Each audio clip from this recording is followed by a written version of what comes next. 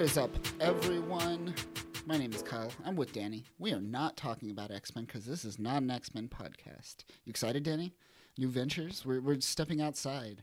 Your favorite place. I'm actually quite excited about this because the X-Men venue for pop culture and just overall talk has kind of hit a lull societally on a societal standpoint. I agree. The gays disagree. They're loving it right now. Yeah. I mean, some of those things are directly made for them, so I don't blame them. I bet they are. But not only Danny is with me, we also have Bing with us today. Yeah, that's right, Bing, featuring ChatGPT-4. Bing, what is your opinion of the X-Men? Oh my God! Okay, you ready for this? This is intense. I don't think I've ever asked Bing this. I don't think it'll give opinions. It'll say, like, I don't have opinions, but this is what people are saying. Oh, my. Here we go. I don't have personal opinions or feelings. However, X-Men are a popular superhero team in the Marvel comic universe. They were created by Stan Lee, Jack Kirby, first blah, blah, blah, blah, mutants, blah, blah, basic stuff. Mm-hmm. It's like he's like fucking parroting a Wikipedia entry.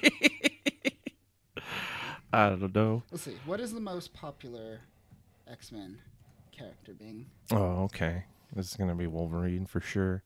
You think it's going to? Yeah, probably. Yeah, it's going to be one. No, it's going to be or fucking...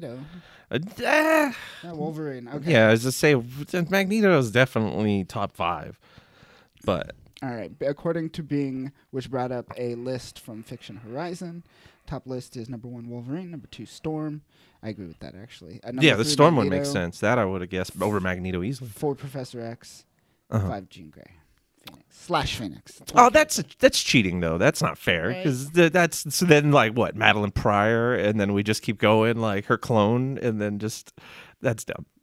That's like then you're like cheating because you're adding in all those fans because who doesn't like the Phoenix? It's a cosmic being, but most people honestly the Jean Grey thing always kind of confounded me over time because I'm like Jean Grey hasn't been relevant in comics for so long. Why do people have this like candle for her that they keep holding on to? But there you go. It's because they want to make it synonymous with the Phoenix. It'll always be her apparently, until it's not. Until we get that split. Why are we talking about X-Men? This is not an X-Men podcast. You brought up a list of X-Men information. No, Bing. I'm sorry. Bing brought up a list of X-Men. But you proposed the question to Bing. That's fair. You put Bing in a corner, and nobody puts Bing in a corner. No one puts Bing in a corner. I apologize. But we have some topics to talk about today. We are going to give us what we talked about, what we watched, saw, what we hated. We call it the good, the bad, and the ugly. We'll talk about those. But our main topic today is martial arts films, and that's going to be our big topic. We'll also do some news. Lance Reddick died, which is crazy. Like we were talking about him. I want to talk more about the serendipity of us talking about him and then him dying more so than anything. We'll get to that. Yeah, that was wild. And we will get to some AI stuff, some AI goodness. But first... let's do some good, bad, and the ugly. For those who don't know, which is everyone, because this is the first episode, we are just going to talk about our weekly things that we enjoyed. We call it the good, bad, and the ugly. We have a nuanced one, which is the ugly. Maybe you liked something. Maybe you thought it was funny, but it wasn't intended to be funny. Maybe some external force made it change the situation, which is kind of one of my things today for the ugly. Who knows? But let's start with the goods. For me, the goods this week is Cocaine Bear. Thought it was going to be like cheesy B movie. Surprisingly good. I mean, it's still pretty, low budget, cheesy. But I enjoyed the scenes. People said there was a lot of scenes with the, just kids and humans and backstory, and they want to see more Bear. Mm-hmm. But I actually thought it was pretty well paced. And we got character actress Margot Martindale. Mm-hmm. Always good to see her. I loved her when she played, Will Ferrell's mom, and what was that movie? Oh, you're talking about Step Brothers, right? No, not Step Brothers. Oh, no, that's somewhere. Was it? Oh, shit. Who did she play? But she played Will Ferrell's mom in a movie, and she was, perfect in that. Bewitched? No, just kidding. Yes. The new one. Kicking and screaming. The new one. Let's just list off terrible Will Ferrell movies, and you'll just hate me more. Yeah. Another good for me this week was The Last of Us. I didn't play the video game. I read a lot about it. I even watched cutscenes on YouTube. Surprisingly accurate. Mm-hmm. Really lean. Really lean. Like it didn't waste time whatsoever. It was in and it was out, and I really appreciated that part of the series. And that there was no just fluff. And that's surprising because you would feel that genre at this point is kind of like a bit of a labored genre of television. Yeah. The post-apocalyptics, not zombies but kind of zombies, but not aliens but kind of maybe zombie aliens genre or whatever it is. They're all just, there's a monster, it's kind of zombie-like, and we're all trying to survive. Here's another TV series about that. There surprisingly wasn't a lot of zombies because that's the part of the video game where you play it typically. So it's it pretty much cut a lot of that, which so none of the mushroom monsters. There was some. It came when it needed to come. Space spores. But a lot of it didn't exist, and I was okay with that. I don't know if others are, but whatever. Who cares? I mean, I hear good things about it. I'm not that, like I said, that whole scene is a little bit labored for me, so I'm kind of immediately withdrawn when I hear stuff about it and I see a new TV show based off of it, game or not. Plus, game as a medium for movies and television is not a guaranteed success. It's not a known quantity yet. We have some wild breakthroughs, especially with Sonic, things like that. But the track record is pretty negative. So the second they're like, it's a video game adaptation, I'm like, all right, maybe someday if I'm that desperate. But but I'm glad to hear it's good and it's holding it down. I mean, it's a very popular series. The video game's pretty cool. I also kind of get tired of that genre because I'm over the Resident Evil games as a whole and things that are close enough to that. But that might not be fair to Last of Us because it looks like it's taking on those Nathan Drake games, the Uncharted games, and it's parroting or pivoting that into a survival horror. So that's okay. That's kind of cool, and that was a good game. So the Uncharted series is great. So I don't know. Uncharted with oh shit, Tom Holland. Tom Holland. Oh man, did you forget about that? 2 Naughty Dog properties. Jesus, but okay, that's cool. I mean, I respect that. That's a good series. I'll try it. It's not bad. It's 9 episodes too, so it's not too long. It's 9. Nothing's usually 9. It's 6, 8, or 10, or 12 these days, right? 9 is exactly what it needed to be, so it was 9. Circling back to Cocaine Bear, so was the CG unbearable at points? No pun intended. I don't fucking know how I did that. I hate myself. No, it was good. It was really? fine. It was passable. Okay. All CG. I don't know if it's me because I look at CG these days and all CG just looks bad. So I just whatever. I just pass over it. Maybe I glaze over the CG, and I'm just whatever. Don't care. But I thought it was passable. Okay. But it's through those eyes. Keep that in mind. That's okay. Okay, I can roll with that. I'll give it a shot because I was turned off from what I heard about the movie. I mean, CG is expensive. We know that, even bad CG. So it's there wasn't going to be much bear from the get go because of that hurdle that they didn't want to overcome. So I'm I don't want to watch a Cocaine Bear movie with 10% bear. 10% bear. I need at least an even split. Half of the screen time needs to be given to this bear. But what is your good for the week? My good, I would say right off the, it's kind of a double that goes with the holidays. Since we're just leaving St. Patrick's Day. Leprechaun.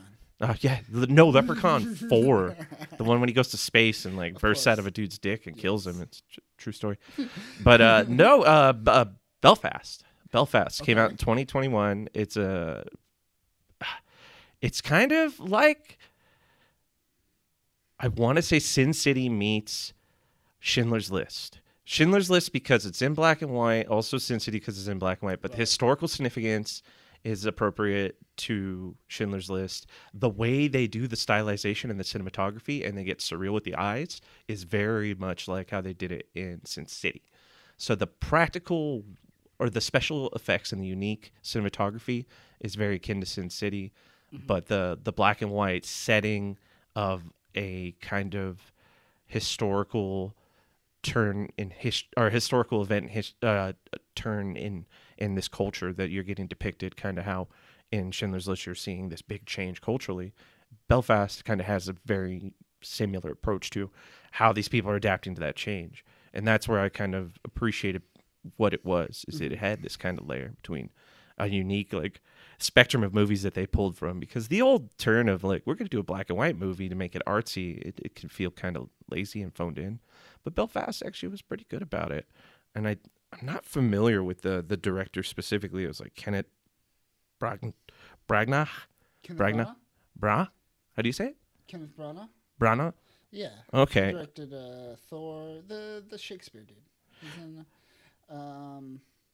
I'm trying to think. The only thing that comes to mind right now is Rodel Dorado. Really? Yeah. Oh, wow. See, that's... I had no idea that was who that was. Why I wasn't... can't I think of Kenneth Branagh right now? Yeah, he did a lot of... You're right, the Shakespeare-type movies like Othello, Hamlet. Yeah. Oh, that's interesting.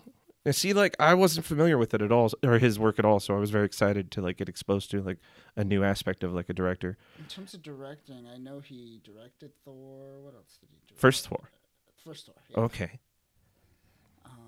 That guy got so buried under all the nonsense of the second Thor, and then, like, Watiti taking over and Ragnarok just kind of, like, overshadowing it. Death on the Nile. Artemis Fowl. That's a good one. Okay, so I have seen some of his stuff Murder before. on the Orient Express. I've seen Cinderella. Weird. the live action one. Yeah, the live action one for Disney. I guess that makes sense with all his work with the Shakespeare stuff. Yeah, Thor. Let's see. As You Like. Hamlet. Midwinter's Tale. Mary Shelley's Frankenstein, 1994. Oh, is that the weird one with Robert De Niro in it? Let's see. Yeah, I think. Who's in this bitch? Yeah, the Robert De Niro one. Oh no, that's terrible movie. Yeah. He's been around. But this movie was phenomenal, and it was a perfect movie for like next time around. It would be a great like St. Patrick's Day movie just to throw on. Right. 'Cause it's very innocent too. That's the thing, is it's very much from the perspective of a child trying to deal with the upheaval between the Protestants and the Catholics in the 1960s. I think we say 1969. Mm-hmm. And so it's wild. At one point, they just are like, "Hey, like we can't. This place is inhabitable. It isn't habitable anymore. We got to get the fuck out of here." Yeah.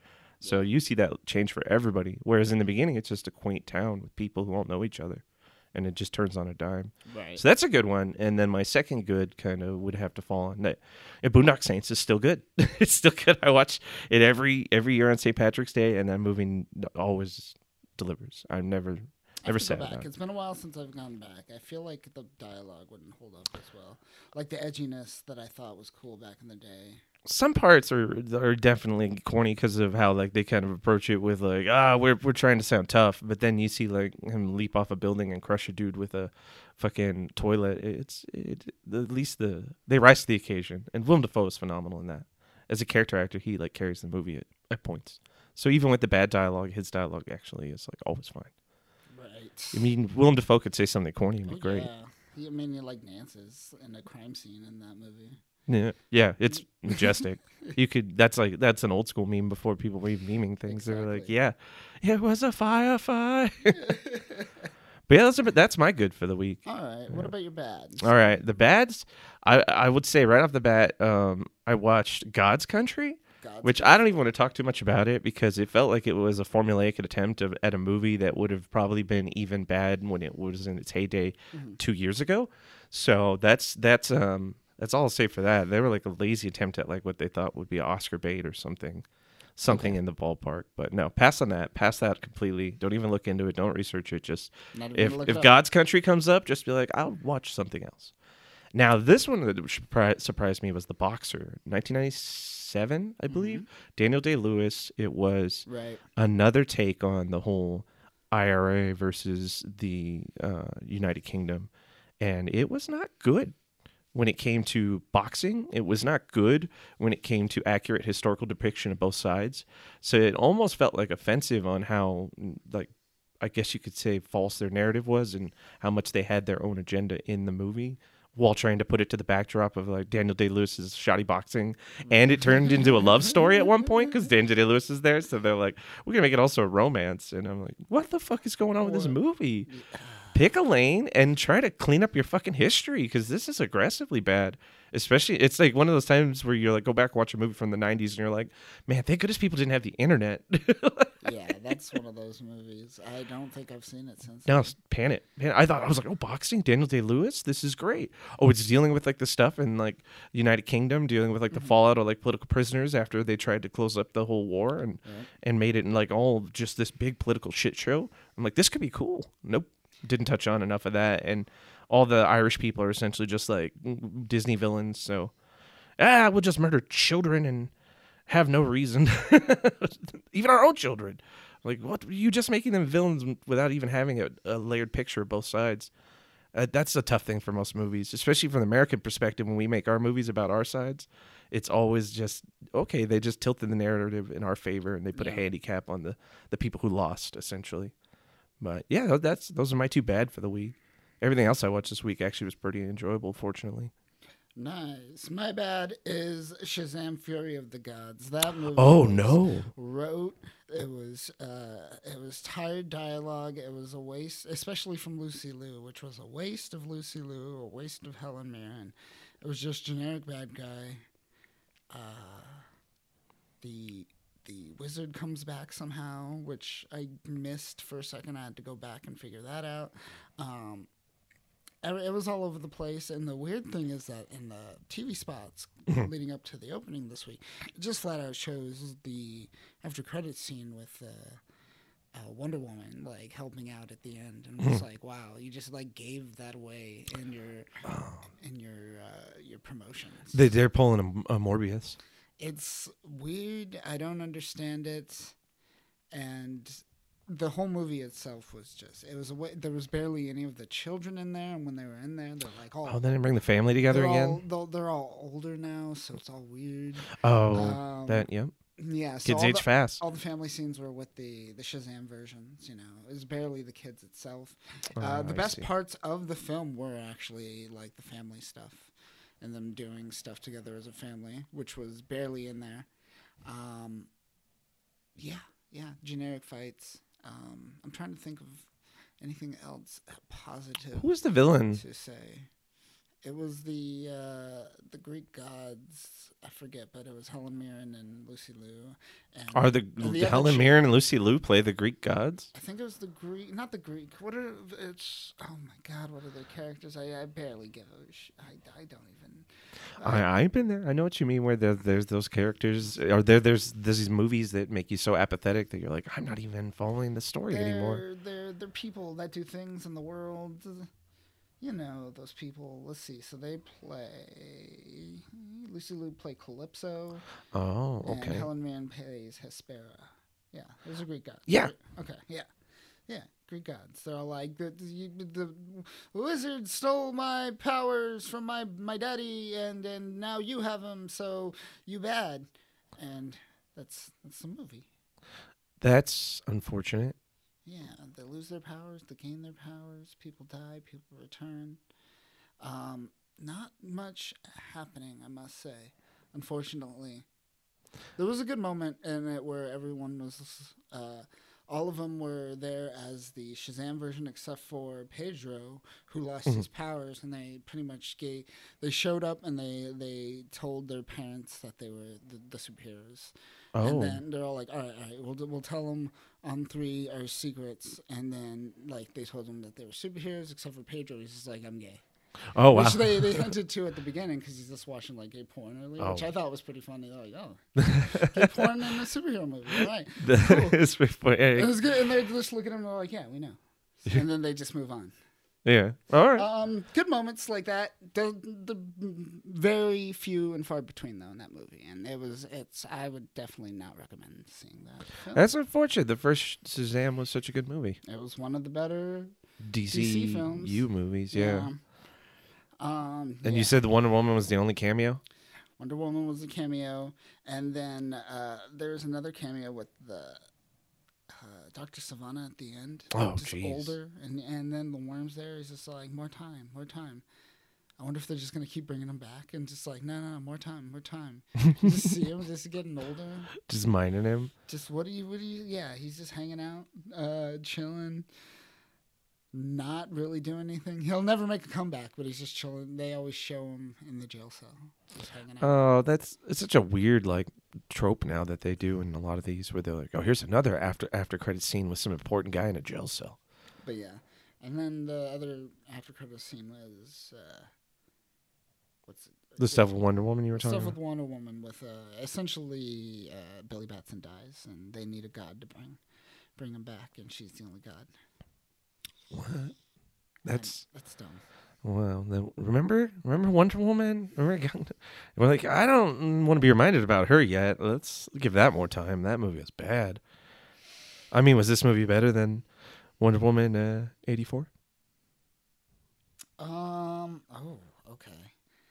You know, it's more forgettable. Like, Wonder Woman was so bad in a way that I don't think I'll forget it. Whereas Shazam, it's gonna just pass through me like Taco Bell. Okay, so they're turning into they're definitely copying the Marvel movies now, because they're just trying to be as like run of the mill, forgettable, mediocre, like cultural events. Most of the old Marvel movies, those were cultural events. When those would go off, yeah, it would be pretty like, important for everyone to check them out. Now people are like, what was the last one I watched? What the fuck was that even about? Who? Shang-Chi. Yeah, they fought. It's like, that's it. Well, that sucks, because I remember looking at the trailer for the new Shazam, and I was like, this ain't looking good. This ain't looking good. I'm not excited about this at all. It was, unfortunate. Well, we still got another Aquaman in the pipe, right? Oh, no. Let's move on. My ugly for the week is Operation Fortune. Now, everything about it I loved, except for some of Aubrey Plaza's. I could take or leave her in that role. But the reason it's in my ugly category is because for some reason, happened 2 times. Keep falling asleep. Oh, the same point too. Oh, you know it's what? Right about where they meet. What's his name's character? Oh shit. Jason Statham? No, the English guy, the rich dude. The rich English. Oh, you're talking about Oh my goodness, he got busted soliciting a prostitute in the 90s. Yes. He was in. He's in all the romance movies. Hugh Grant. Hugh Grant's character. And He's in Mickey Blue Eyes. when they got Josh Hartnett to essentially go and hang out with him, it's like right at that point, every time, fall asleep. Their character dynamic and relationship was one of the best parts of the movies, about how Josh Hartnett had this crush on like Hugh Grant as like an idol, as like what he wanted to be. So he like doted on him the entire time, where he's just like, this guy's so cool. Yeah. And then that twist with the end, and like how his career kind of followed him as like a, I guess you could say, inspiration for acting. Like he models now his like acting around that real life Hugh Grant character. But yeah, that's kind of surprising that this movie wasn't better in like its energy. It was low energy. It was a very low energy movie compared to like The Man from U.N.C.L.E. Like that's a spy movie that Guy Ritchie did, and that was amazing energy through the beginning to end, and the characters had a better chemistry. You're right, Aubrey Plaza didn't fit in that group, nor does she fit in really any action or like psychological thriller kind of movie. So she just kind of, she's niched herself out. She's typecasted at this point, I feel. She has a good agent, I think. Yeah. I think she just has a really good agent. It's like Jai Courtney. It's like, why are you still around? I assume his agent is amazing. That's fair. That's very possible, because I couldn't understand how Guy Ritchie wanted to put her in this movie, and I didn't understand why he didn't cut back her roles after like watching like maybe the first quarter of the movie and seeing the chemistry land flat. I mean, I love Guy Ritchie. Like some of his movies, he's like, in my opinion, the English version of Tarantino. Like the way he uses music, the way he reuses the same actors and kind of builds a good chemistry.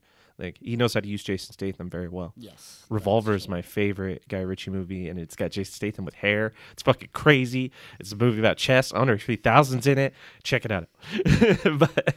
but yeah, this movie didn't work as well. I've actually like The Gentleman was probably better, and The Wrath of Man. Both those were more captivating than this. This was kind of a weaker Guy Ritchie movie. I definitely enjoyed Gentleman. It was good. Fucking McConaughey worked in that setting with those people, and Guy Ritchie's like go-to cast. he was a good complement to that approach. But it doesn't hold up against Aladdin. What a movie by Guy Ritchie. See, this is it. No? It's No, you so don't weird. like it? This is this weird thing that keeps happening. It's just like what we were talking about before, where it's like, oh, he did Cinderella, the live action one, and you're like, oh, and then Guy Ritchie did the Aladdin one, and there's all these famous directors doing these movies that are just like shot for shot remakes of nothing. People.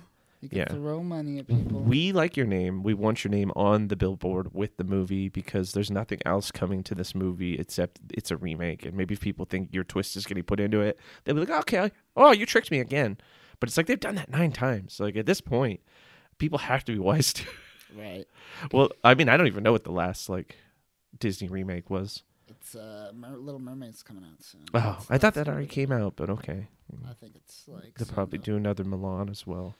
They know their market they're chasing.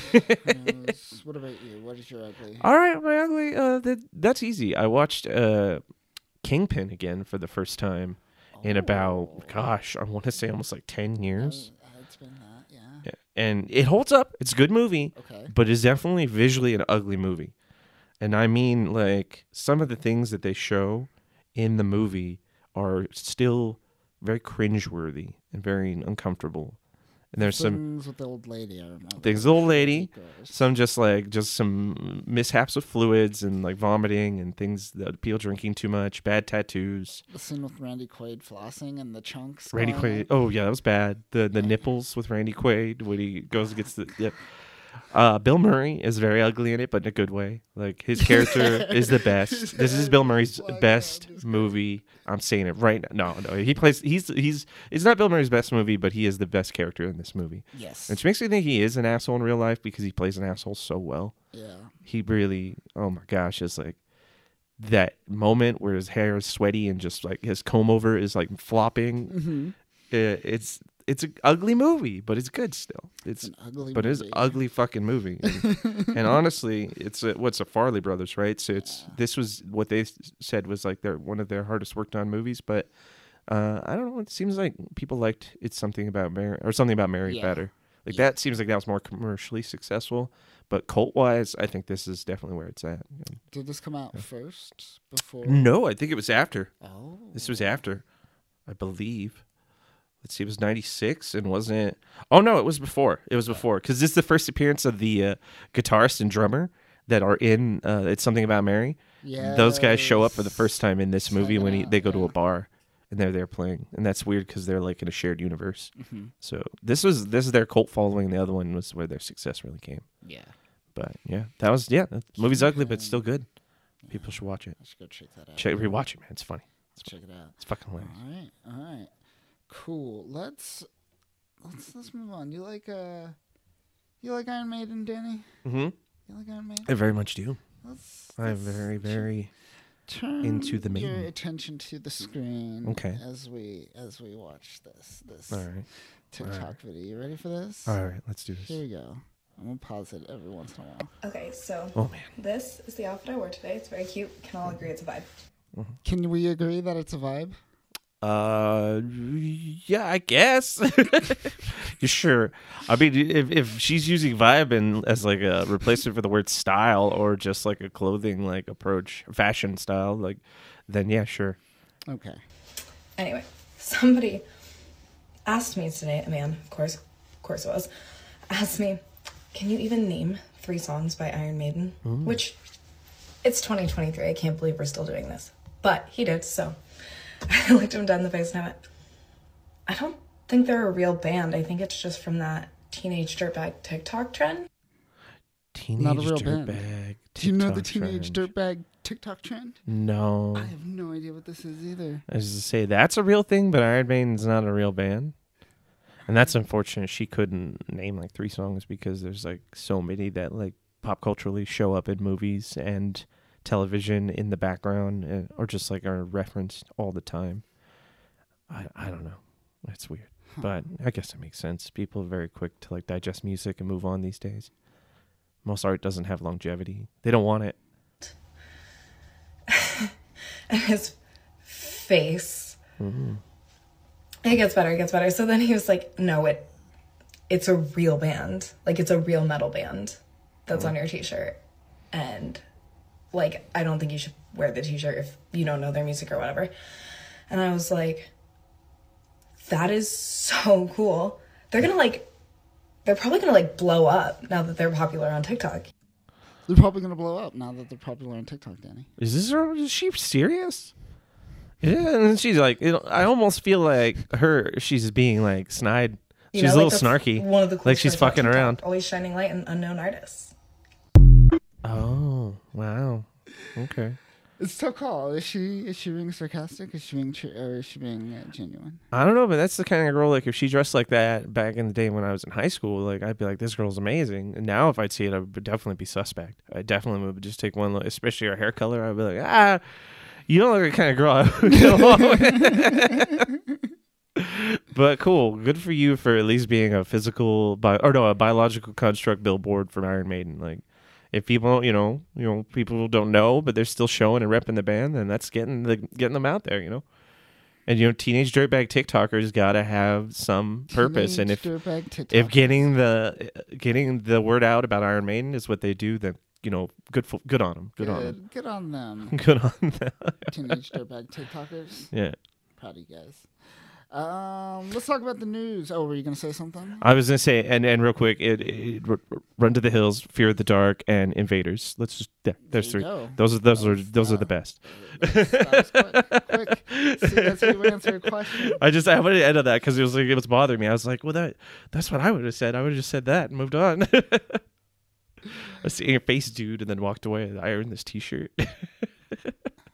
All right, let's talk about the news quickly today. One entertainment news, one tech news topic. First one, Lance Reddick passed away. Oh, yeah. Which is crazy because we were literally just talking about him. We were watching Corporate. Yeah, I just threw it on randomly.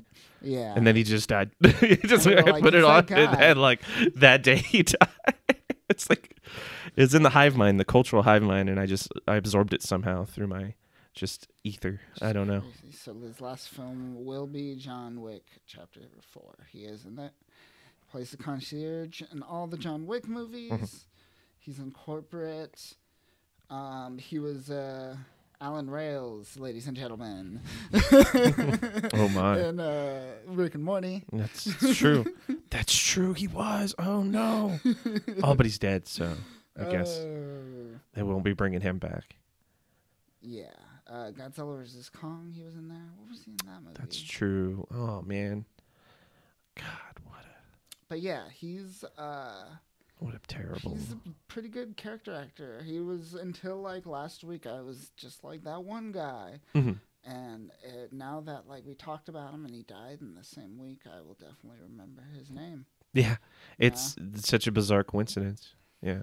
And I just wanted something to fill time while we waited for Rob to show up. And I was like, yeah, let's put in some episodes of Corporate. And we marathoned it for a bit. And then he died. I was like, okay, I guess it was appropriate. At least he was relevant when he died for us. Like, it's like, think about people who died. You're like, oh, they haven't been culturally relevant in a movie or in anything for a long time. It's like, we literally just watched something with him. Yeah. That's awesome. Yeah, that sucks. Yeah, the character actors like that are far and few in between these days. So. Because he could pull the look off, but then also have range in his comedy and seriousness.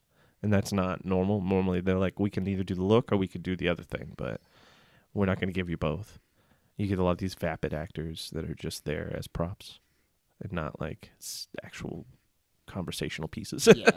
Yeah. Oh, yeah. Unfortunate. Yeah. Moving on, let's talk about some AI stuff, Danny. ChatGPT 4 is here. It is pretty awesome what we can do with AI these days. With ChatGPT 4, which is not released to the public yet, it could essentially ingest images, videos, and maintain relationships. Maintain relationships. So you get this out. So they have an internal version at OpenAI of it where it handles and ingests images and all these things. And it was given a task. I gotta look this up again. Mm-hmm. But essentially was given a task to do something and on the internet, and it was essentially there was a capture that came up. So the capture came up. It went to, I believe, TaskRabbit, and it paid a human to solve the capture for it, so it could get through the capture. That's you know what? That That makes- is fucking amazing. That pretty much makes captures irrelevant. I think that's a pretty good use case for that. True. Which is crazy. True, but also the fact that it was able to branch out of its functionality and take something that it doesn't knowingly know that it's interacting with a living person to get this accomplished, but the fact that it went down that avenue and utilized it was amazing of its own volition. Yeah. Chat GPT 3 was barely able to pass the bar exam. Chat GPT 4 could pass in the 90th percentile. So I think that's like 90% or higher. What the fuck? That's amazing. Right? That's just, it's either telling of like a flaw in the inherent system of how the test is made, or a testament to the evolution of ChatGPT and what it was setting out for what it was originally designed for. Yeah. The cooler thing this week also is that Microsoft's on fire these days. They released essentially ChatGPT 4 built into Office 365. So say you have this giant data set in Excel, you could go to ChatGPT and say like, all right, what it has the highest percentage of use, and it'll like look through. Say if you have a giant Excel document full of thousands and thousands and thousands of just items, it could like talk to you and be like, yeah, this is what you're looking for. It looks like this is like kind of the average. It becomes like a digital curator for you. This is great. Yeah, no, that would save a lot of time, it because would save so much thumbing time. through all that stuff can be so time consuming. Apparently, because it's built in like Tiring. 365, it's also built into, what is it again? Hangouts? No, meetings. What's the Microsoft one? Fuck. I used to know it. But essentially, like, it could be able to, like, if you're late for a Don't they have meeting. Skype? Didn't they buy Skype? They did, and then they killed it, and then they made their own thing. Oh, okay. That's Yeah. why I can't remember it then. I was Yeah. like, I thought it was Skype. I think it's meetings. Oh, I okay. think it's called It's either that or Google had Meet? something like that. Microsoft Meet. Yeah, Something like that. it's terrible. It could like inform you of like meeting notes, what's happening. It could sum up based off of what people are saying. It like literally takes all the audio and like summarizes it. Oh, so it's like a from note the meeting. taker. I like that. Yeah. Pretty crazy stuff. That's cool. We're utilizing it on the website. You may or may not read some topics that are generated from an AI, which is good. We're not gonna give you like a personal opinion that's sandwiched between 3 ads. Yeah. And Oh my then- gosh. And then like give you the data that you have to scroll all the way to the bottom of the page. You know. It's that Let's- algorithm, man. It's we'll just tell- you're like, you could blurb this up in like 3 sentences, and they're like, yeah, but we got to get to the top of Google's like algorithm. So Yeah. here's like 9 paragraphs to explain like 2 sentences worth of It's information. unfortunate. There's so Like, much I just want to know a bullshit little bit because about of this that. video game, and you made me fucking read a book. Yes, Fuck you. since Google incentivized all its, or since YouTube incentivized all its users to hit the 10-minute mark to actually make money and monetize their videos, that's why you have so much bullshit now. Oh. Of just people talking for no reason. They're trying to hit that 10-minute mark. They're just like politicians, where it's just like, okay, yeah, you said a lot, but no substance. But you did say a lot.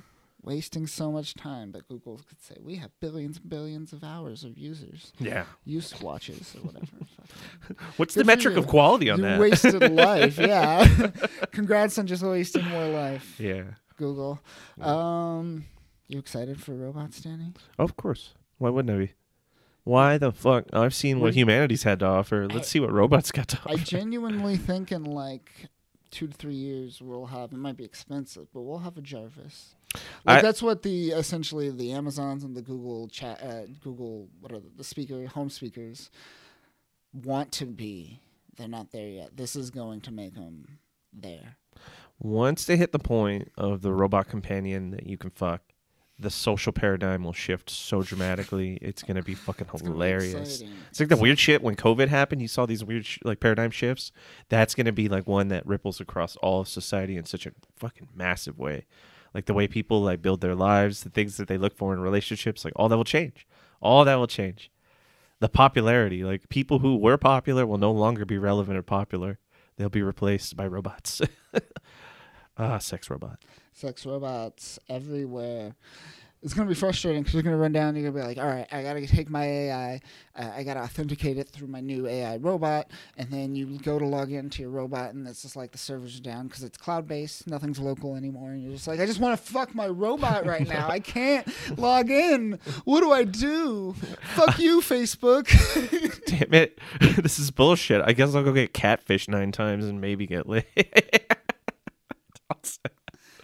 Oh, that's unfortunate. It's like those people with the Tesla cars and they're waiting for the updates and they can't drive their car. Dude, so when I rented the Tesla, there's no trunk latch. You got to go under the fucking monitor under settings. Oh, push not trunk. Sorry, glove box. Okay. Glove box latch. You know, it's just so hard to open a glove box. I got to go through menus. Yeah, click glove box open, and then it opens. It's right there, and you're like, I could have just pulled this back, and they're like, no.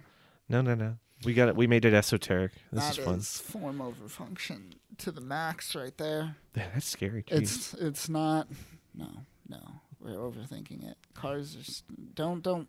Cars and technology are a little scary. As long as Tesla doesn't design the sex robot, you got to push on the menu, open vagina. All right, let's move on to the main topic of the week. We are talking martial arts films. That is right. We love martial arts films. I grew up on martial arts films. The RZA grew up on martial arts films, which inspired this. He just did an interview where he did his top martial arts films, and we said, hey, I could do that. I could do that thing that you're doing right there on the monitor. I could do that on a mic and do it back to people. I could stuff that thing and sing that stuff. Yeah, exactly. So that's what we're doing, and that's what we're here today. We're talking about our top 5 martial arts films. And it's not really the top 5. It's just more top. I treat it more like this is a very impactful, like what has impacted me throughout the years. Like personal list. Personal, and there's a lot of things that I didn't add to this list that are amazing. Yeah, because they're not the top 5 best martial arts films. They're your top 5 favorite martial arts films. Exactly. Yeah. Exactly. So let's kick this off. I'm going to start off. I'll start off. I'm going to be bold. I'll jump. I'll take the jump. I'll do the kickflip off of the 3 steps. I'm only 10, but I could do this. I'm ready. All right. He's going to do it. Number 5. Number 5. Now, the reason it's on this list is, one, you introduced me to this film. Oh, I want to say that. I'm excited. I would say there's so many other films in this genre that if I were to have watched it earlier, like I did these other films, I might have not been on this list because you introduced it at a weird time, it worked and it's very memorable. And it's on this list now, and that is The Master of the Flying Guillotine. Yes. Oh, wow. So I really enjoyed this film. I don't know how I missed it. You introduced it like 12 years, I think, something like that. Long time ago. Yeah. And this one just completely flew by me, and I enjoyed every minute of it. It was exciting. The martial arts was great. I enjoyed the ridiculousness of his hat that literally cuts off heads. It like traps your head and then it rips it off. It's great. That's like a great cheesy effect that worked so well for its time. I enjoyed that. The funniest thing, I don't think they intended it to be funny. I think they intended it to be incredibly racist. Was the part where he's just all like, "You, Chinese man, I will fight you with honor. You, Japanese man, I will fight you with honor. Filipino man, fuck you, fuck you, fuck you, you piece of shit, you piece of shit, brown man." That still probably wasn't the most racist thing. The Indian man was in blackface. He was in blackface the whole time. He's and there's one of the competitors is not even a martial artist. He's a Japanese sailor. Did you notice that the dude with the fish hook? Yeah. He was just a Japanese sailor, because there was a Japanese karate guy that kind of looked like Raiden, and he was like an actual. They treated him like a legitimate character with like depth. The other guy was just like the Japanese sailor. It's just like versus Muay Thai master. It's like, what the fuck? I'm so blown away. I don't want any spoilers, so I don't want to load yet. That might also be on my list. That may or may not be on his list. All right. All right. But I'm so proud of you. I'm so proud of you. Thank you. I appreciate it. I enjoyed this film. Came out in 1976, and like I said, I only watched it 12 years ago. Directed by Jimmy Wang. Jimmy fucking Wang. Jimmy Wang uses his whole name, but he predominantly goes by Jimmy Wang, and he is a fucking just powerhouse when it comes to his lineage in the martial arts. He's done several movies. This movie is actually a sequel. Is a sequel to The One-Armed Boxer. The One-Armed Boxer. And you can watch this movie without having seen it, because there are parts where they have flashbacks to it, and they look weird, and they're in like lower quality, and you're just like, they also black and white it as like a dream effect, which is good, but the quality is so noticeable. And if you go back to watch the original, it's like, oh wow, the quality was just bad. It wasn't that they were like recutting it into their movie. You're like, oh, they actually gained a lot of special effects and a lot of film advancement by the time they made Master of the Flying Guillotine. One-Armed Boxer's good. I love the One-Armed Boxer, but it's like the special effects in that are like a dude inflates his stomach with like a fucking air compressor, and he's like, "Look at me, I'm all bouncy." And it's just weird. I saw the One-Armed Boxer back in the day, but I never went and saw Master of the Flying Guillotine. Jimmy Wang likes to do a lot of these movies with the one-arm type character, because he also does the One-Armed Swordsman, which is a two-part series as well. Yeah, and it's not as good, but it's good still, because Jimmy Wang he gets all in on his. Just like his weird ideas. Like, I mean, I'll talk about it more when we get around to it on my end, but it's like this movie is like a cornerstone of like so many martial arts tropes in that kung fu genre that will become like staples moving forward. That like, everything takes from this movie. Everything that is modern after it. Yeah, and it's beautiful. I loved it. I enjoyed every minute of it. I go back every once in a while and watch parts of it. So, number 5. What's your number 5? Oh, that's easy, man. Surf Ninjas. No, I'm just kidding. Oh, shit. No, I wanted to like hit you with like a fake list where I was going to be like, Surf Ninjas, the remake of Karate Kid, fucking Rocky Balboa, fucking Volcano High, and just like terrible shit. But I'm like, and then Surf Ninjas. But Surf Ninjas is legit. No. My number 5 is On Bak Muay Thai Warrior. The Tony Jaa joint. On Bak is one of those martial arts movies that is unique because it's not focused heavily out of mainland China. It's not coming out of Japan. And it's not one of those martial arts styles that are traditionally focused on in a particular martial arts movie that's mainstream. Throwing them elbows. Elbows and knees all day. Muay Thai boxing, like the kickboxing of their native homeland, is so integral to how those people live, how they worship, how they carry themselves throughout their lives. Yeah. So it's like this character was the embodiment of that spirit and that stuff coming out of Thailand at that time, because a lot of MMA stuff and movies were starting to pick up about Muay Thai. Yeah. And then that had not been touched since like the late 80s, early 90s with a lot of stuff with Jean-Claude Van Damme. So that's like the resurgence of that with Tony Jaa being so phenomenal in that movie. He became like a Jackie Chan, Donnie Yen martial arts action star in his own right after this movie. And I remember seeing it for the first time. My buddy showed it to me. Actually, Max and Dwayne. Max showed it. Okay. And we sat down and they're like, wait till you see the knee bomb. And the whole time through the movie, I was like, was that the knee bomb? And they're like, you'll know. You'll wait, And then at the end, when he like jumps in the air, pulls both of his legs back, and he knees a guy through a wooden plank into the ground. It's such a good fucking movie when it comes to fighting and physical art. But what made me love the movie is the fact that there's so many variations of it. You can watch it in its original dubbing in its native language, and you would be like, okay, this isn't that funny. There's nothing. It's very by the book. It feels very straightforward martial arts translated movie with subtitles. But then you put the dub on, and the people who dub it are like popular anime voice actors. Yeah. And so you recognize them, and they're like dubbing real life people in this like over the top action movie, and it just makes it so much greater. It's like you could watch two different movies. That's the beauty of Onbok, is it's literally 2 for 1 if you follow like the main dub and the original sub. I love Onbok so much. And I'm gonna take a swing at this. I always fuck up this name, but the director of the movie is Parachaya Pinko. Yeah, Thai names are so hard. Yeah, no. Parachaya. Parachaya Pinko, Yeah. I believe. And the only other stuff he's done, which is more Tony Jaa stuff, is the Tom Yuk-gun, which is in American they fucking rebranded as the Protector because the Jackie Chan Protector movie is popular, and they were like, "Fuck it, Asian guys," and I'm like, "You motherfucker." It's like, so that those movies have nothing to do with each other, but Tom Yuk-gun 1 and 2 are both very good. If you like Ong Bak, like watch all those. They're all on the server. They're all great. But yeah, that's my number 5. I mean, that one was one where like the martial arts really felt painful, really painful. Like when he would elbow and kick people. Like especially to the face and to the skull.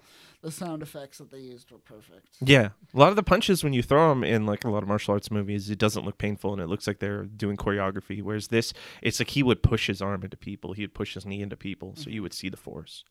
It's great. But that's number 5. That one has stayed with me, and that made Thailand to be forced to be reckoned with in the martial arts cinema industry. Ong Bak was on in the running for my number 2 spot. Oh. Did not make it. Fair enough.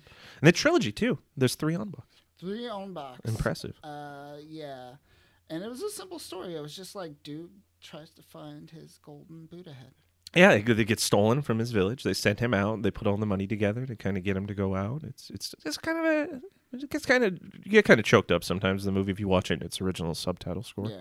The dub, it's impossible. You're just like, it's funny as shit. Oh, fuck, he just nailed him in the face. Good balance of comedy and action. Yeah. But yeah, Onbok, number 5, solid for sure. Nice. I'll always remember that. All right, let's move on to number 4 for me is, I love this film. I watched it probably like 20 times as a child. And it was probably one of my earlier Jackie Chan films that I've watched. I'm excited. This is one of he's here a couple times. Oh, okay. He's here how many times? He's here more than once, I'll say that. All right. 1980 film. Oh shit. Something about this film I love. Its simplicity. It's like crudeness. Like the film itself, it looks very cheap. It looks like it's something from the 70s, even though it's 1980. Mm-hmm. City Hunter. No, I'm just kidding. That would be such a twist.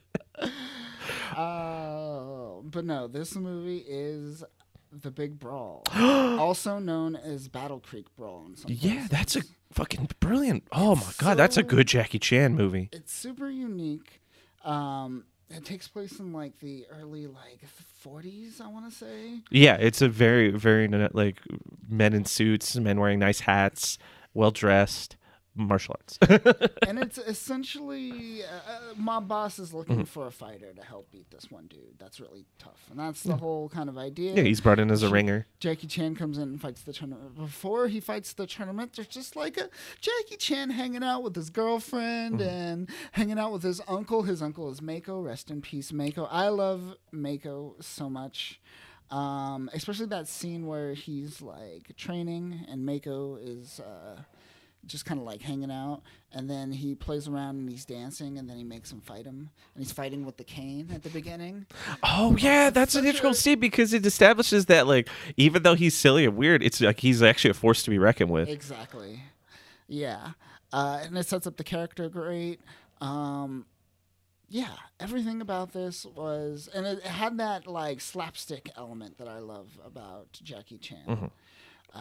His comedic background, from his tripping, he's gymnastics falling, and stunts. Like he's accidentally hitting people with like plates and everything. Yeah, it's beautiful. I love it. I love it so much.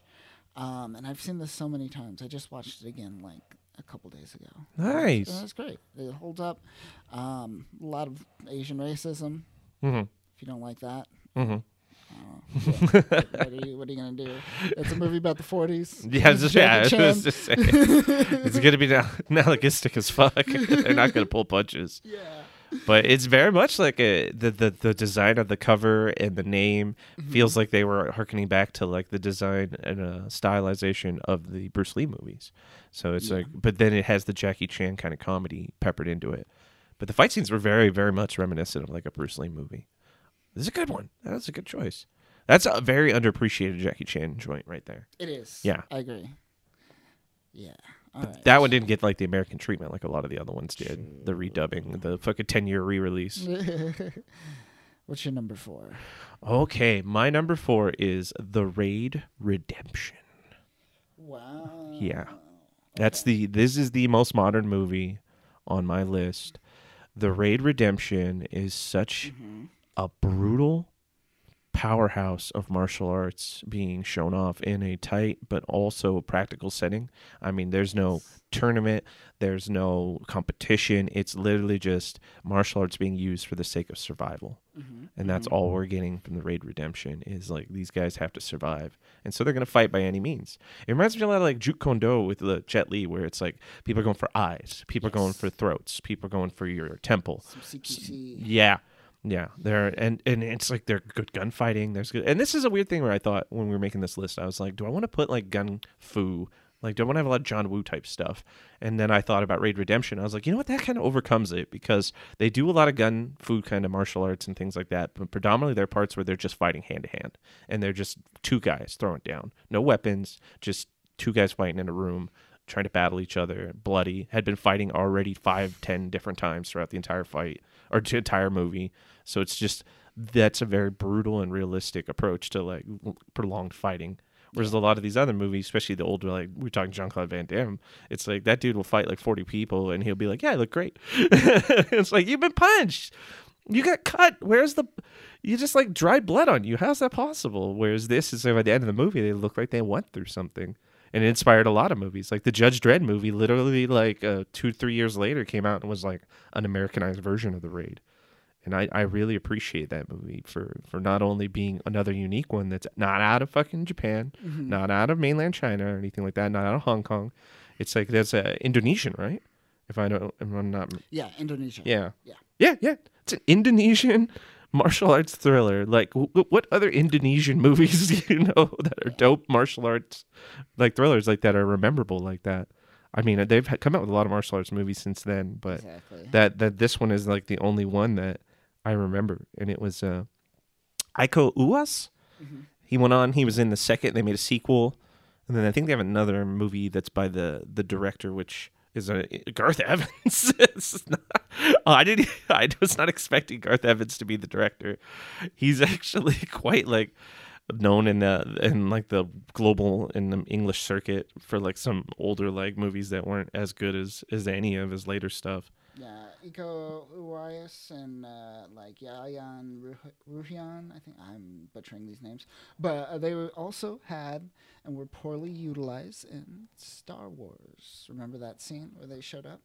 They were in what was the Force Awakens? When they met on Han Solo's ship and they were that like crew like. Oh shit! That was the raid team. Oh, that was all them. Fuck! I didn't even realize that. Yeah, underutilized as fuck in that.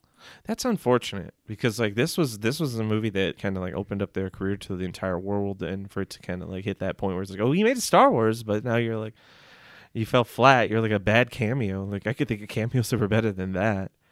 But yeah, this movie is great, and I like the Indonesian like film racket now when it comes to like crime martial arts cinema. Like Jailbreak, I don't think has him in it, but I'm not sure if it's the same director, but it's the same kind of movie. And it has that kind of vibe where it's like, all right, we get in and we fight our way out. And it's surprising they even made a sequel to The Raid, which wasn't as good, but still good. It was darker.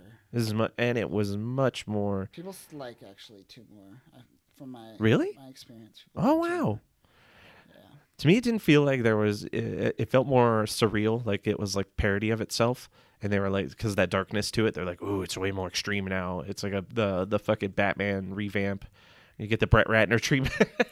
Oh, God. No, it's like not that bad, but No. still, like it gave me like kind of that where I'm like, ooh, it's fucking a metal version of Raid Redemption. Look how dark and spiky they are. But no, yeah, it's still a good movie. It's still a good movie. I don't want to clown on it. It's just the first one was so impactful. It blew me away. I was like, this is an Indonesian martial arts movie that I didn't ever expect, and I rewatched it just a few days ago, and it's still great. Still breathtaking. The characters are still enjoyable.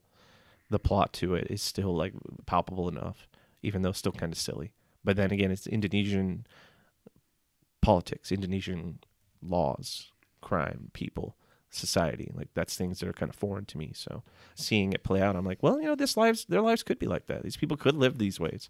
And I looked into some of it, and I was like, oh damn, Indonesia's rough. This is on my list. Raid? Yep. Goddamn. Yeah. Wait. So. Well. What's your next one? All right, we're going to number. So we're on the three. Yeah, 3. All right. I thought about this one. Wait, what was your 4? The Big Brawl. Oh, the Big Brawl. Oh, okay. Yeah, Yeah. and then 5 was Master of the Flying Guillotine. Flying Guillotine. Okay. Yeah. So number 3. Okay. I thought about this hard. I was thinking about making it Hero for a little bit. Oh, Hero with Dustin Hoffman from the 90s? No, I'm just kidding. Of course. But what I ended up going with was the movie My Father is My Hero, also known in America as Jet Li's The Enforcer. Oh, damn, son. So this one was another film that I just watched the shit out of as a little kid. Mm-hmm. And it's half martial arts film, half Hong Kong action like police thriller. Yeah. Because it's about essentially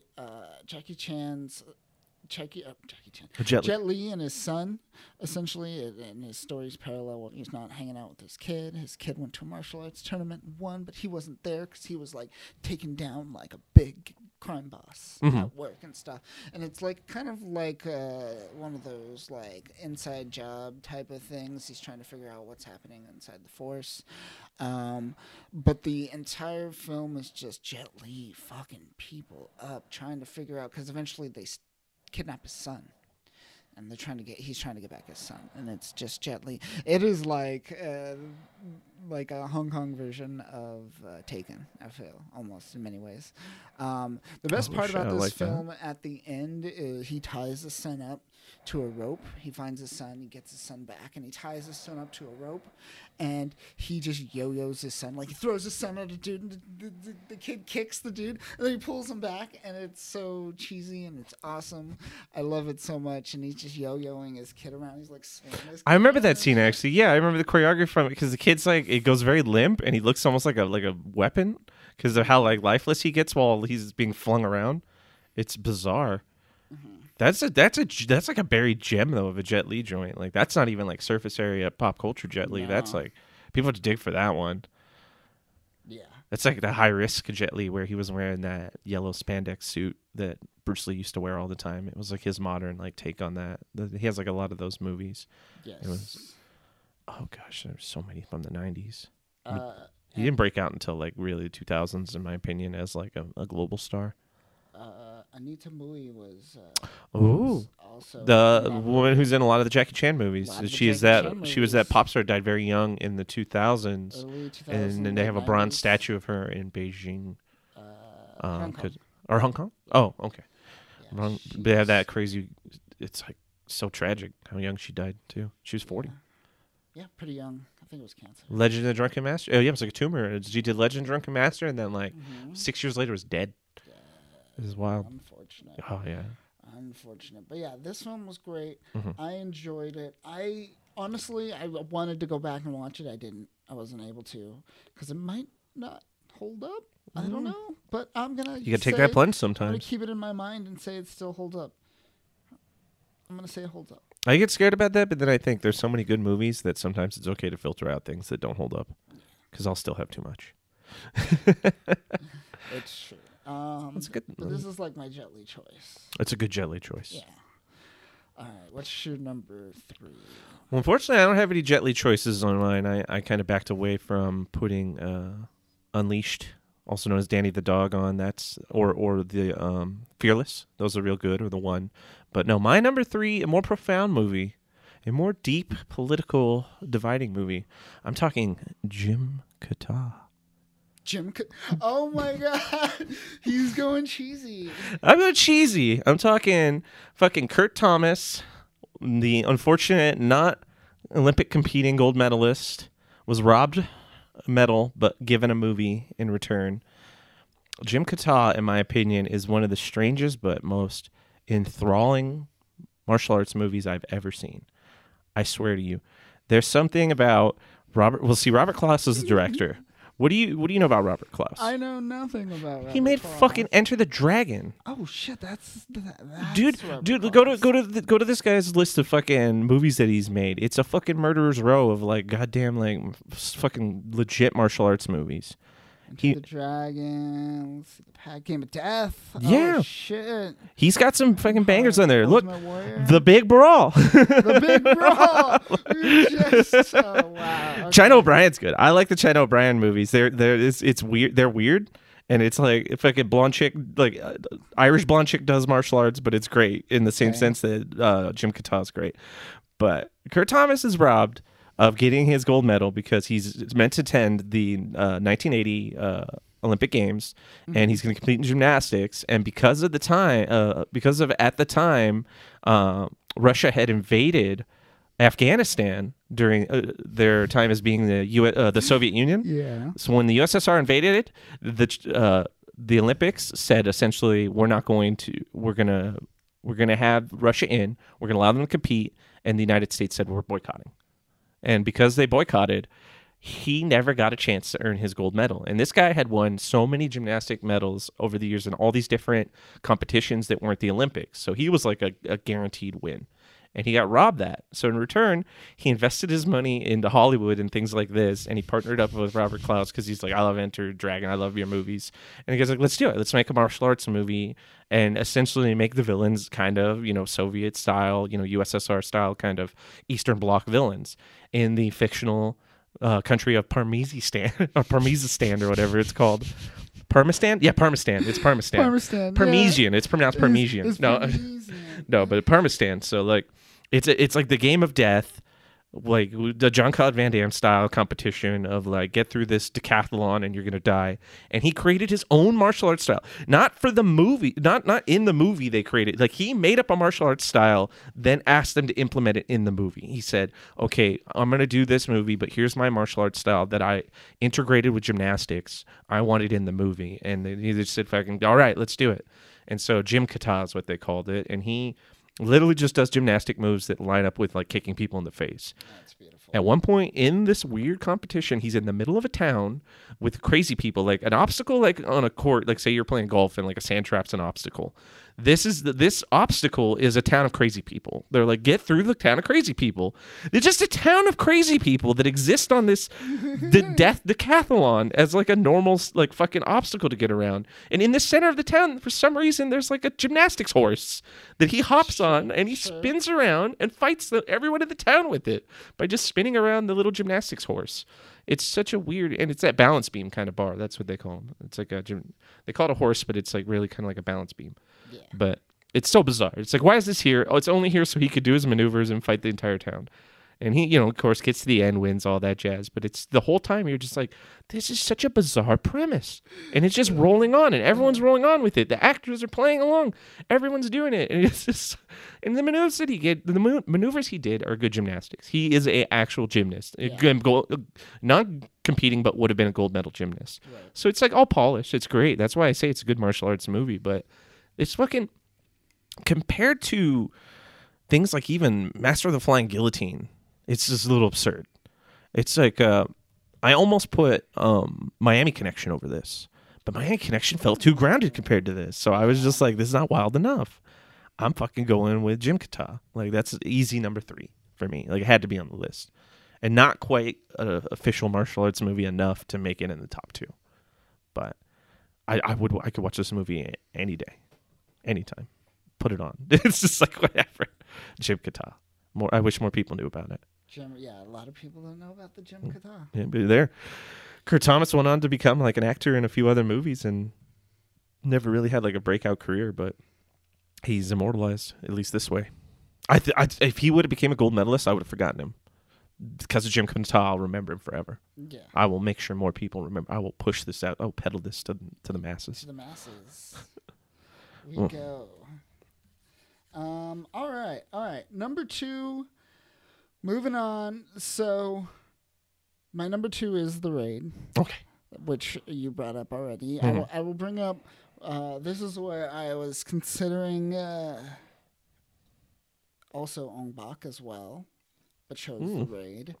Nice. I also was considering in this spot The Matrix as Not an bad. option. Not bad. That That's was fair. also a very. I would consider that a lot as that was great, but it was also more of a pastiche of other things. True. And didn't really invigorate or revitalize anything in the martial arts cinema game. So as much as I loved what it was, I did not put it on the list. I chose The Raid as well. And I thought about choosing The Raid 2 as well, because that was also a great film.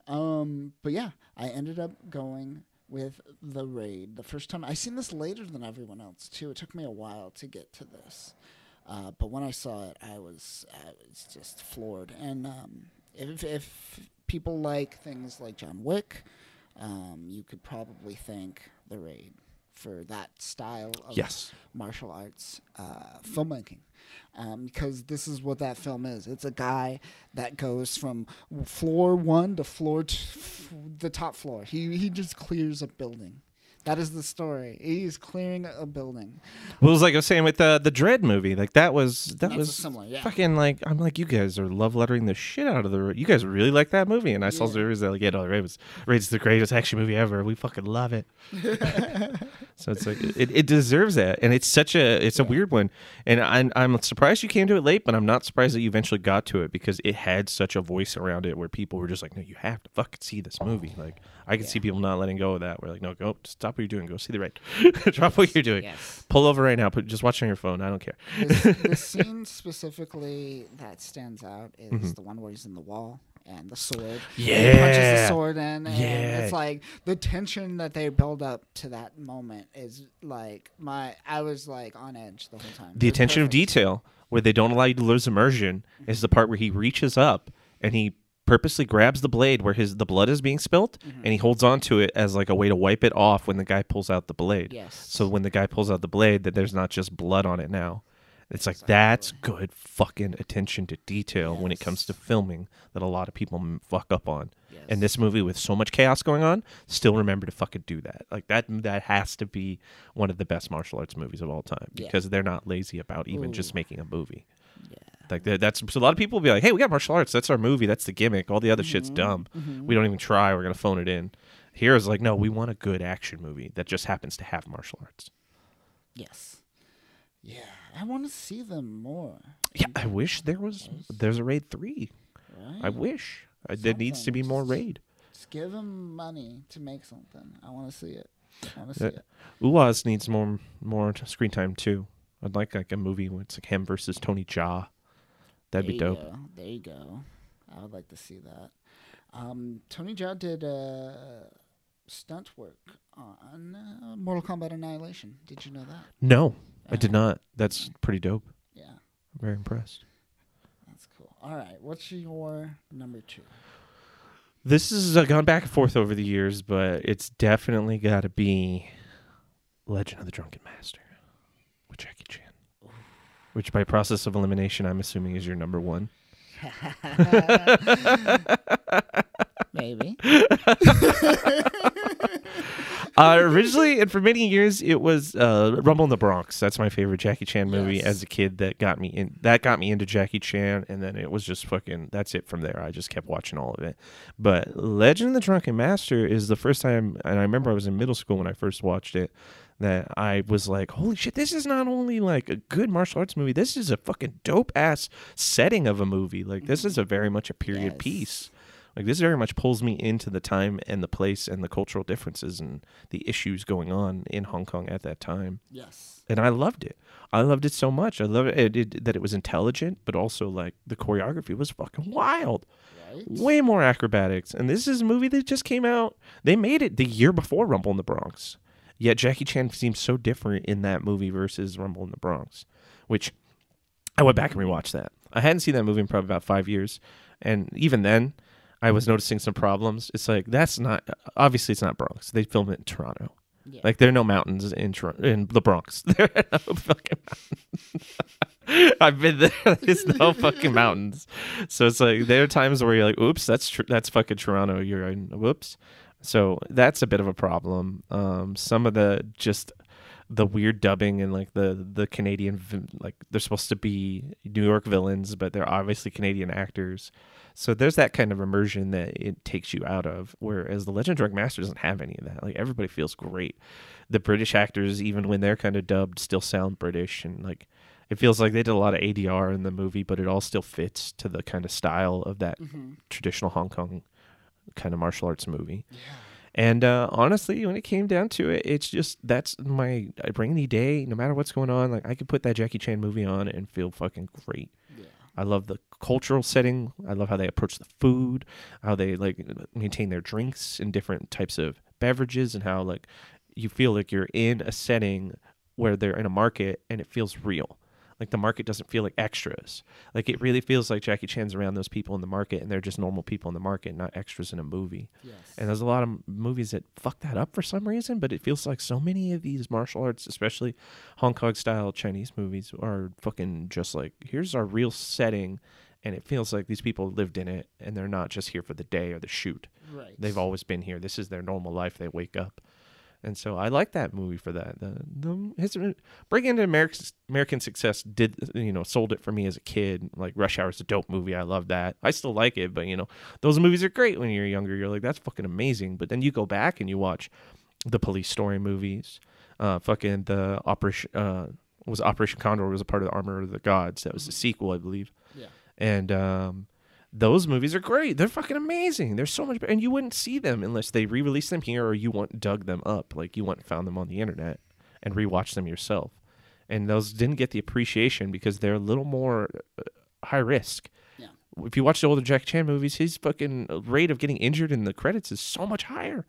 So much higher. It's absurd. And I feel like that got lost over time, even though some of his older movies are still pretty badass. Did you ever see The Foreigner? With him versus, like, Pierce Brosnan dealing with the IRA stuff again. Yeah, that's something I should return to. Oh, I should have watched that on fucking St. Patrick's Day. That's a pretty Irish movie, even though they're technically the villain. They blow up his kid, and that turns into, like, a Taken. Except you didn't take. She's completely taken. She's gone. They ain't getting her back, so he's just out for blood. And he's like, "You're like 70 years old, Jackie Chan. You're like leaping out of the corner, murking a dude, like." He's such a powerhouse. He's one of the most globally known action heroes of all time. And it just, like, that movie, I would almost put it at number one, but I feel like the movie, obviously what I picked, kind of encompasses everything. So, but there you go. I fucking love that movie. Such a good movie. Such a good movie. I mean, think about the part with the villain. He's like, and that's the cool part, is all the villains and all the characters hold weight. Every extra character that shows up and has, like, dialogue shows up again and has, like, a personality that you recognize. Like, you're like, oh, that's the gang member who's whiny, and then that's the gang member who's, like, timid, and that's the gang member who thinks he's tough. And it's just like they keep those personas, and then there's, like, a good mid-level boss, and then there's a good final boss. And his kicks, man. He kicks so fast, it's like blades. And Jackie Chan's like, oh, shit. And I say it's like the Drunken Master against the super kicker. But I'm sure we'll talk about it more when we get to one for you. So we'll move it on. All right. Before we make it to number one, I'm just going to list off some things that came to my mind. Some runner-ups, some special notes. Didn't get... honorary recommendations. Didn't get added, yeah. Let's see. I have Only the Strong. You ever watch Only the Strong, the Capoeira movie No. with Robert Damascus? Or, No, I've not seen this. you know who the dude, the Yeah. Iron Chef dude? Yeah. Who's now in the John Wick movies? Or, Yeah. specifically John Wick, He's been supplanted as like as a folk Mark hero in Damascus. those. Yeah. Yeah. That's weird. No, I didn't know that. Yeah. He's like a Capoeira. He was a guy who went to Brazil. He's a Green Beret, and he learned capoeira. Do you learn it from Eddie Gordo from Tekken? He learned it from a guy that looks almost like Eddie Gordo. I'm not trying. That's not racist. Hey, it's just a coincidence. They dressed exactly the same, have the same hair, and same height and color, but sure. And he returns to Miami, Florida, to teach capoeira to. It's essentially I must teach these kids capoeira. How do I reach these kids with capoeira? Oh yeah, capoeira. Just keeping them off the streets, one wheelhouse kick at a time. We gotta watch that. I'm gonna watch it. Yeah, we'll put that on. All It right. sounds like a good 420 movie. Equilibrium. is Oh, on that yeah, list. yeah. Enter the Dragon. Mm-hmm. Police Story. You see, I kept the Bruce Lee movies off the list because I feel like any artist can agree the Sistine Chapel is beautiful and is like a magnificent piece of artwork. That's not like, it's like, what's your favorite piece of artwork? That's easy. That's a layup. So any of the Bruce Lee movies were too easy. That's getting into the argument of like, what's the best martial arts movie of all time? That's why I didn't go with those. Because it's like, I don't feel a personal connection to Enter the Dragon. I love Enter the Dragon, but that was a ubiquitously loved movie. Like, I love those. there's nothing unique films. about that. I love those films, but Bruce Lee was always about. He treated fighting as like something that should be done in seconds, 1 or 2 punches or a Yes. kick. Yes. The Jeet Kune Do style is, his- I got to defeat you no matter And what. his movies mirrored that. Yes. And that fighting is boring. Mhm. You know, and that's what I love about Jackie Chan is that he comes from Chinese opera. Mhm. He has that like Circus performer the circus approach. performer, the dancing aspect of it, where you Well, get from the- like The type of film style is what is indicative of it. It's that the wuxu. It's the Chinese martial arts film genre essentially. It's Yeah. got like a specific term, kind of like how we were talking. Tokusatsu is like a high concept kind of thing. That's theirs. But like that is very much about the elegance of the opera performance in the choreography, yes. and that mirrors into Jackie Chan's overall martial arts, but then his overall production value and how he does his movies. And that's it. Yeah, Jackie Chan deserves that. But having said that, the tension and the overall just unique attacks of like the Fist of Fury when he fights the Chuck Norris one where Bruce Lee fights Chuck Norris, it's just like, I grab your hair off your chest. And like just little moves like that is very subtle, but it's impactful. Yeah. And those movies are still so phenomenally good, but they're not as fucking scary. You're not as jarring. We're like, oh, Jackie Chan's gonna fucking die in real life. He might die in real life in the scene because he's like, oh my god. I could go back to Legend of Drug Master, but we're gonna get there on one for you. So Yeah. What else? Kung Fu Hustle, Kung Fu was good. Bloodsport. Yeah, I kept a lot like Kung Pao and Kung Fu. Also, I kept off because they're too much of a lampoon. Yeah. But they're Same. good. Yeah, Fearless, Fearless is really fucking good. That's such a good Jet Li. Wing Chun. Wing Chun is good. That's Donnie Young and Michelle Yeoh. Michelle That Yeoh. was her big breakout commercial success. She had done movies up to that point, but that was the one in China where she became a fucking just powerhouse, and everyone was just like, yeah, Michelle Yeoh from this point on. And then Meals on Wheels. You That's ever seen that? comedy. I love That's that. yeah. I love that That's one. comedic Jackie Chan. They That's got Benny the Jet in there. Mhm. Boxer, kickboxer. Great movie. Great movie. yeah, it's funny. It's But- aged a little rough, but because it's like the jokes are a little cornier, but it's still the physical comedy. It's top notch Still in that. good. It's still top Still notch. great. So, Yeah. but good choice. Yeah. Good stuff.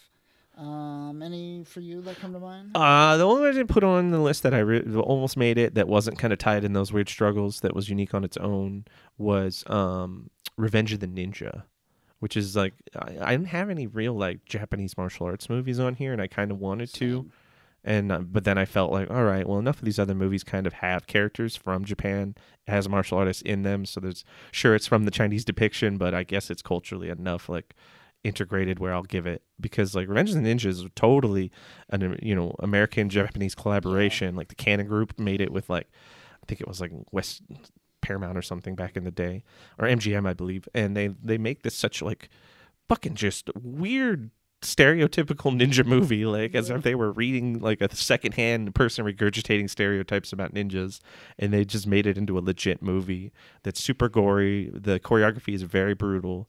The guy's actually getting beat and bloodied, and he's actually doing his own stunts. Like he's like a Japanese dude that's doing a Jackie Chan style approach of I'll fall, get cut, and let's just keep it. Let's fucking. He had to get a lot of medical treatment every day, so it was a good movie. I liked it. It didn't quite get up to the level of shock that Jim Kata had, and it was close enough to Jim Kata where I didn't want to put it in the list over Jim Kata. And since we had to be 5, I wanted to differentiate. And I felt like if I already had Master of the Flying Guillotine, Jim Kata, and this movie, my list didn't feel like diverse enough in my mind of like what represented what I liked on martial arts. Yeah. But that's it. Yeah, Revenge of the Ninja. That's the only one. I also left off any of the 80s martial arts films, like, all of them. American Samurai or like Best of the Best. Oh, God. Well, see. I guess, I mentioned Bloodsport. I guess technically that's one of them, too. Yeah. And American Samurai is also a joke. Like, that movie's not serious. They know what they're fucking doing, especially in the second one. But, yeah. Yeah, Revenge of the Ninja is very much like the evolution of what came out of American Samurai. Yeah. Where the parts where I'm like, these people take this movie seriously. But then I'm like, wait. I feel like sometimes they're fucking with me and they know that this shit is kind of hoaxy and campy. Yeah. I mean, there's like a little kid who beats up like a bunch of teenagers. It's just like, whatever. And then his grandma's like whipping on people too. It's great. God. Oh, that's great. But now's the time for us to The piece de resistance. Number 1. You want to go first? Sure. Fucking we know. Master of the Flying Guillotine. Yeah. I mean, let's point out the fact that is a very ubiquitous kind of pragmatic approach to what is popular in kung fu movies at that time. There is the fatal flying guillotine. Yes. There's just the flying guillotine, and then there's this Master of the Flying Guillotine. None of those movies are connected. None of them, like, there's the guillotine that overlaps it, sure, but the characters, the story, the plot, they're all different. Because the flying guillotine is just such a dope thing that they're like, can we just use this a couple more times and see if anyone notices it? and that's what really makes you appreciate the uniqueness of Master Flying Guillotine. Is it is a thing in itself that creates a genre out of itself, and all the villains and characters that take place into it. Like there's a Muay Thai boxer that's super stereotypical. There's a karate master, super stereotypical. A Indian arm stretching blackface dude who is like like his arm stretching is wild. Like you can hear the mechanical like apparatus stretching his arm out, but they keep it in there, and I don't know why. Maybe they think it sounds like his bones are stretching, and that's why they go with it. But it was such a weird thing, and see him fight with it was so bizarre, so funny, but also like kind of fascinating. Like when you're just like watching like a chicken run around without its head on, you're just like, it's just like weird. It's just so bizarre and unnatural. None of this makes sense, but okay, I won't look away. I'll let it continue because it's just a fucking train wreck. And then some of the martial arts is really good. And it's not gimmicky with those things. Like there are actually people doing like maneuvers and like actually doing good tumbles and backflips. And then there are things that are like put up by wireframe and actual props and things that are very like unique and like kind of surreal. Like you're like, okay, that guy can't stand on the wall, but he's walking on the wall. He's like, let me show you my flying technique. And he just walks on the wall. There's like a weird nod to techniques in this whole thing. Like they didn't even need to bring it, but at one point he's like, I'm going to show some techniques to my students. Right. Yeah. The one-arm boxer just trains his students stuff. Whoa, and then he starts breaking out that music, and he's just like, I'll show you my moves, my one-arm move. You know, just dancing, doing the thing. But essentially the plot of this movie is that in the one-arm boxer, he fought 2 Buddhist monks that were trained in unique fighting styles that were hired as assassins to kill the one-arm boxer, and he defeats them. Their master returns to avenge them, and he goes out looking for a one-arm boxer, and you're just like, oh, that's super unique. Fucker finds 3 one-arm boxers before by the time he gets to the final guy who is the one-arm boxer, and you're just like, how many one-arm boxers in the tournament the guy goes to? Because the one-arm boxer is a known martial artist who's a legend of the land, a master of a school invites him to attend his tournament that he's having, and he watches it with his students, and one of the people competing in the tournament is a one-arm boxer. Yep. It's just like, how are the chances of a one-arm boxer being in the tournament that is being spectated by a one-arm boxer? And there's a guy on the lookout to hunt a one-arm boxer. It was back in the day. You don't really get away a lot. Like, you don't die with all your limbs. You make it. It's lucky if you like actually survive to death with all your limbs. I guess, but it's just like they were really hamming up that plot. And then when he initially, like, the one-armed boxer leaves because he doesn't want to compete in the tournament, the other one-armed boxer gets killed by the guy, and the guy says, "I'm here to kill the one-armed boxer." But then he starts acting like the guy he just killed wasn't a one-armed boxer, and he's like still trying to question to find the one that he doesn't know left. And it's just such a weird, like, disconnect between that kind of, like, the dialogue. Yeah. Oh, and to talk about the dialogue, the reason why I love this movie, and this is a little tangent I need to go on why, like, these movies are important and you need to try to, like, download them and keep them and, like, hold on to them.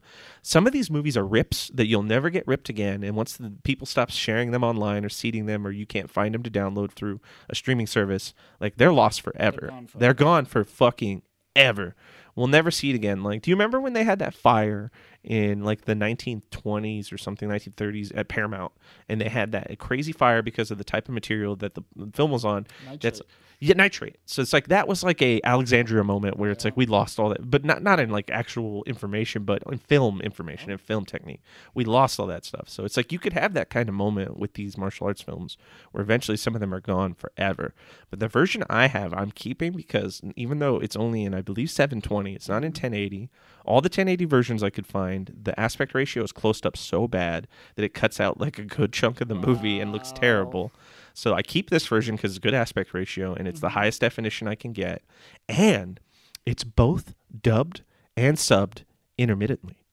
Wow. So, I mean, they'll be talking in a dubbed voice and then the classic yellow subs will pop on and they'll start speaking in their native language.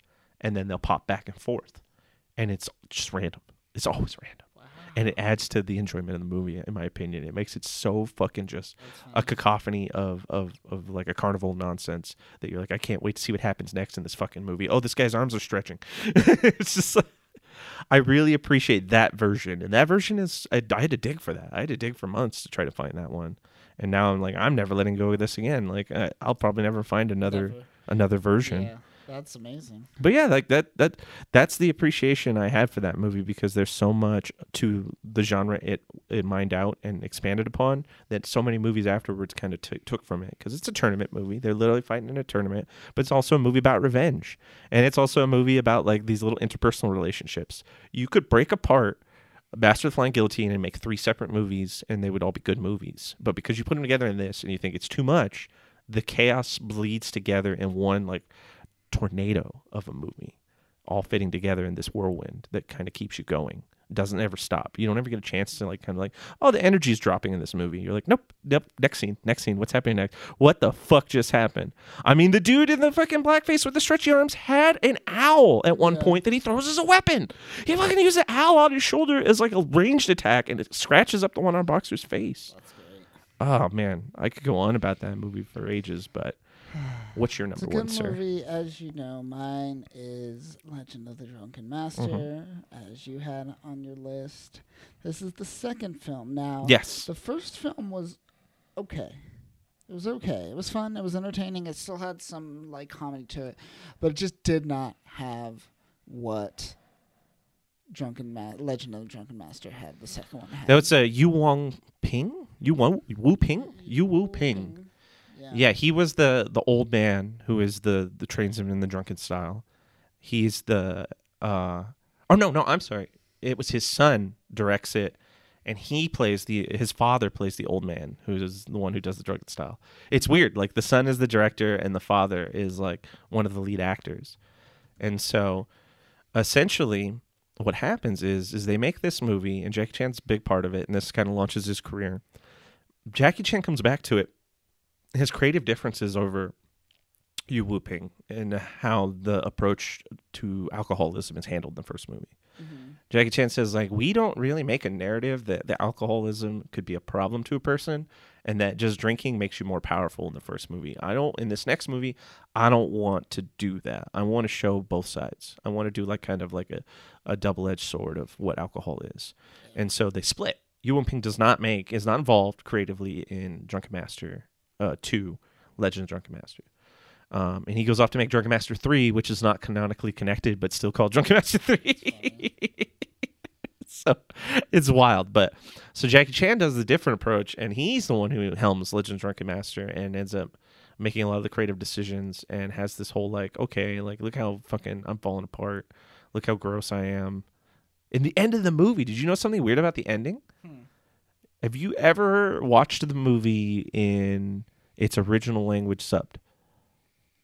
I believe so. Okay. In the end of the dubbed version, they say, "Where's Jackie? I want to or where's Wu Fei Hong? Wu Fei Hong. Where's Wu Fei Hong? Which is an actual folk hero in Japan. Apparently, is like a legendary folk hero, like how we have like Johnny Appleseed and all that shit. Like Wu Fei Hong apparently is a folk hero that actually comes up in a bunch of shit. And so they're like, "Where's Wu Fei Hong?" And she's like, "Oh, he's sleeping off a hangover. Like he's still dealing with the effects." And then it ends on like a happy note. In the subbed version, they say he has brain damage. They mention that he has suffered brain damage from the effects of the sacrifice that he went through to drink that alcohol at the end to defeat the kicking guy. Wow. Yeah, wow. You're like, whoa. Damn. And that's like Jackie Chan wanted a hard line on that, where he's like, even though I won in the end, I want people to know it was a sacrifice. And so when Dimension got a hold of it, I think that's who released it in the United States a few years later. After like the success of Rumble in the Bronx, they went back and re-released a bunch of Jackie Chan movies. That's why we get fucking Super Cop and First Strike, Operation Condor. Those are all sequels that they relabeled. You know what crazy Super Cop series is? There's 4 canon Super Cop straight movies that is like Super Cop 1 through 4, and then there's like Crime Story, or no, not Super Cop, Police Story. There's Police Story like 1 through 4, and then there's like Crime Story, and then there's the reboot, New Police Story, and then they made a sequel to that, and then they're doing a new reboot, also still starring Jackie Chan. There's like the Police Story franchise has like 7, 8 movies, something like that, and they're all kind of loosely connected, except for the reboots. But I digress. Like this was like, they re-released it, they dubbed it, and it had like a lot of that stuff kind of changed and edited out to sound a little more, less dour. Yeah. Yeah. Interesting. Yeah. Yeah, I love it. It's fascinating. That weird backstory is like, I didn't know that. Yeah, I didn't know that either. Yeah, that's why he's not involved. The old man doesn't show up. The father is technically the only character who is a returning character, but not actor. Like his father is in the Drunken Master as a main pivotal character, and like he has this like fat cousin, and his aunt shows up with his. But that aunt I don't think is supposed to be his stepmom, even though his stepmom is his aunt. I don't think that was supposed to be the same character. Right. And so like the only characters that do return is Wu Fei Hong and his father, but obviously his father's not the same actor, and they don't really make any nods to the original Drunken Master being canon in Drunken Master 2, even though they did call it Drunken Master 2 out the gate. But there's not anything. There's not like a reference. There's not like they know that he's Wu Fei Hong, and they know he does drunken boxing, but they don't ever be like, oh well, yeah, but you learned that from that guy that we had come down to teach you, because he was a piece of shit, and his father's like, I want to teach you a lesson, and so I'm gonna have this drunken guy like assault you for a summer. Damn. It's essentially what that person do. Yeah. But that's it. I tried to like find like, I was like, do any of the characters return? Is there any like direct like, is any of Drunken Master 1 through 3 connected? And they're like, no, the characters are in name, a couple of them, but for the most part, Jackie Chan's the only actor returns from 1 to 2. Everything else is just different. You could almost even say like that's why they called it Legend of the Drunken Master when they released it here, because you don't need to see the first one. You absolutely do not need to see the first one. Not at all. And think of the weapon choreography in this, like the spear fighting, the sword fighting, the axe. Remember when he's fighting the axe gang with the bamboo? Yeah. And then he spits the oil on him and ties the bamboo stick so he can wield it better, and he's slipperier. Dude, really burned himself too in all those scenes. This is what I wanted to get into, is that scene where he like falls on the burning embers of the charcoal and such. It's like that was all like his hands were actually blistered and burnt up like 2nd and like 3rd degree burns. Yeah, that's crazy. He was scarred from that movie, which is crazy because he had broken his leg in the next film, Rumble in the Bronx, and then filmed like another film on top of that with that leg still broken. Oof. It's just like fucking Jackie Chan's a beast. Yeah, That's rough. Beast. That is rough. But that's a great number one. Like I only went with Master Flying Guillotine because it's like it references almost every martial arts movie we like. Yep. There's something in it. Yep, that's a good one. That's a good one. They're both good choices. I love all of these, and there's so many more that I could choose from. We could go through this list. Oh yeah, we kept it to 5 because we couldn't do. We don't have enough time to record 3 hours.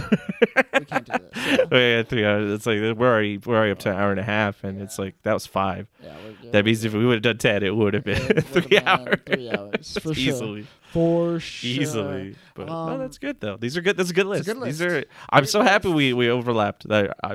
Much respect to you, my friend. Yeah. Yeah. Let's see. So what do we had? We had the Master Flying Guillotine, Drunken Master, and the Raid. Yep, that was So 3 out of 5. Yeah, and you were close on like picking on Bach for a few of them, and yeah, you got me with your Jet Li choice and your Jackie Chan choice though. I would have. Those are good. Those are surprising. I like that. I like both. Of Much those. respect to that. For sure.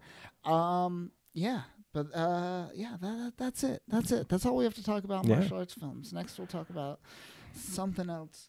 Who knows? I don't know what direction this is going. We don't even have a name for this yet. But we don't know what we're doing. It's like every podcast. We don't know. We're just winging it. We just wing this shit. We don't know what we're doing. We do have a website though. We do have a website. Yeah. Visit freespeechgeek.com, and that's where our podcast will be hosted. Come and check it out. Be on the lookout. There will still be Podcast of X episodes in the future. We'll still talk about X-Men soon, eventually. There's maybe. stuff there. There's stuff. There's stuff brewing. Yeah. There's old stuff that's always good. Keep a lookout. We got WonderCon next week, so I'll probably have some stuff to talk about from there. But that'll do it for us this week. I don't know how to sign off on this. Go watch Drunken Master. Go. Get out of here. Yeah. Learn some wushu, bitches. Wushu it up. Yeah. Thanks for listening, everyone. If you love this podcast, we have a lot more content over at freespeechgeek.com. We have upcoming convention coverage, news about your favorite weeb shit. We also do in-depth takes like, are some fans more religious than Christians, Jews, and Muslims? Spoiler alert, yes, some of you crazy people are. All that and more over at freespeechgeek.com. Go check it out, you psychopaths.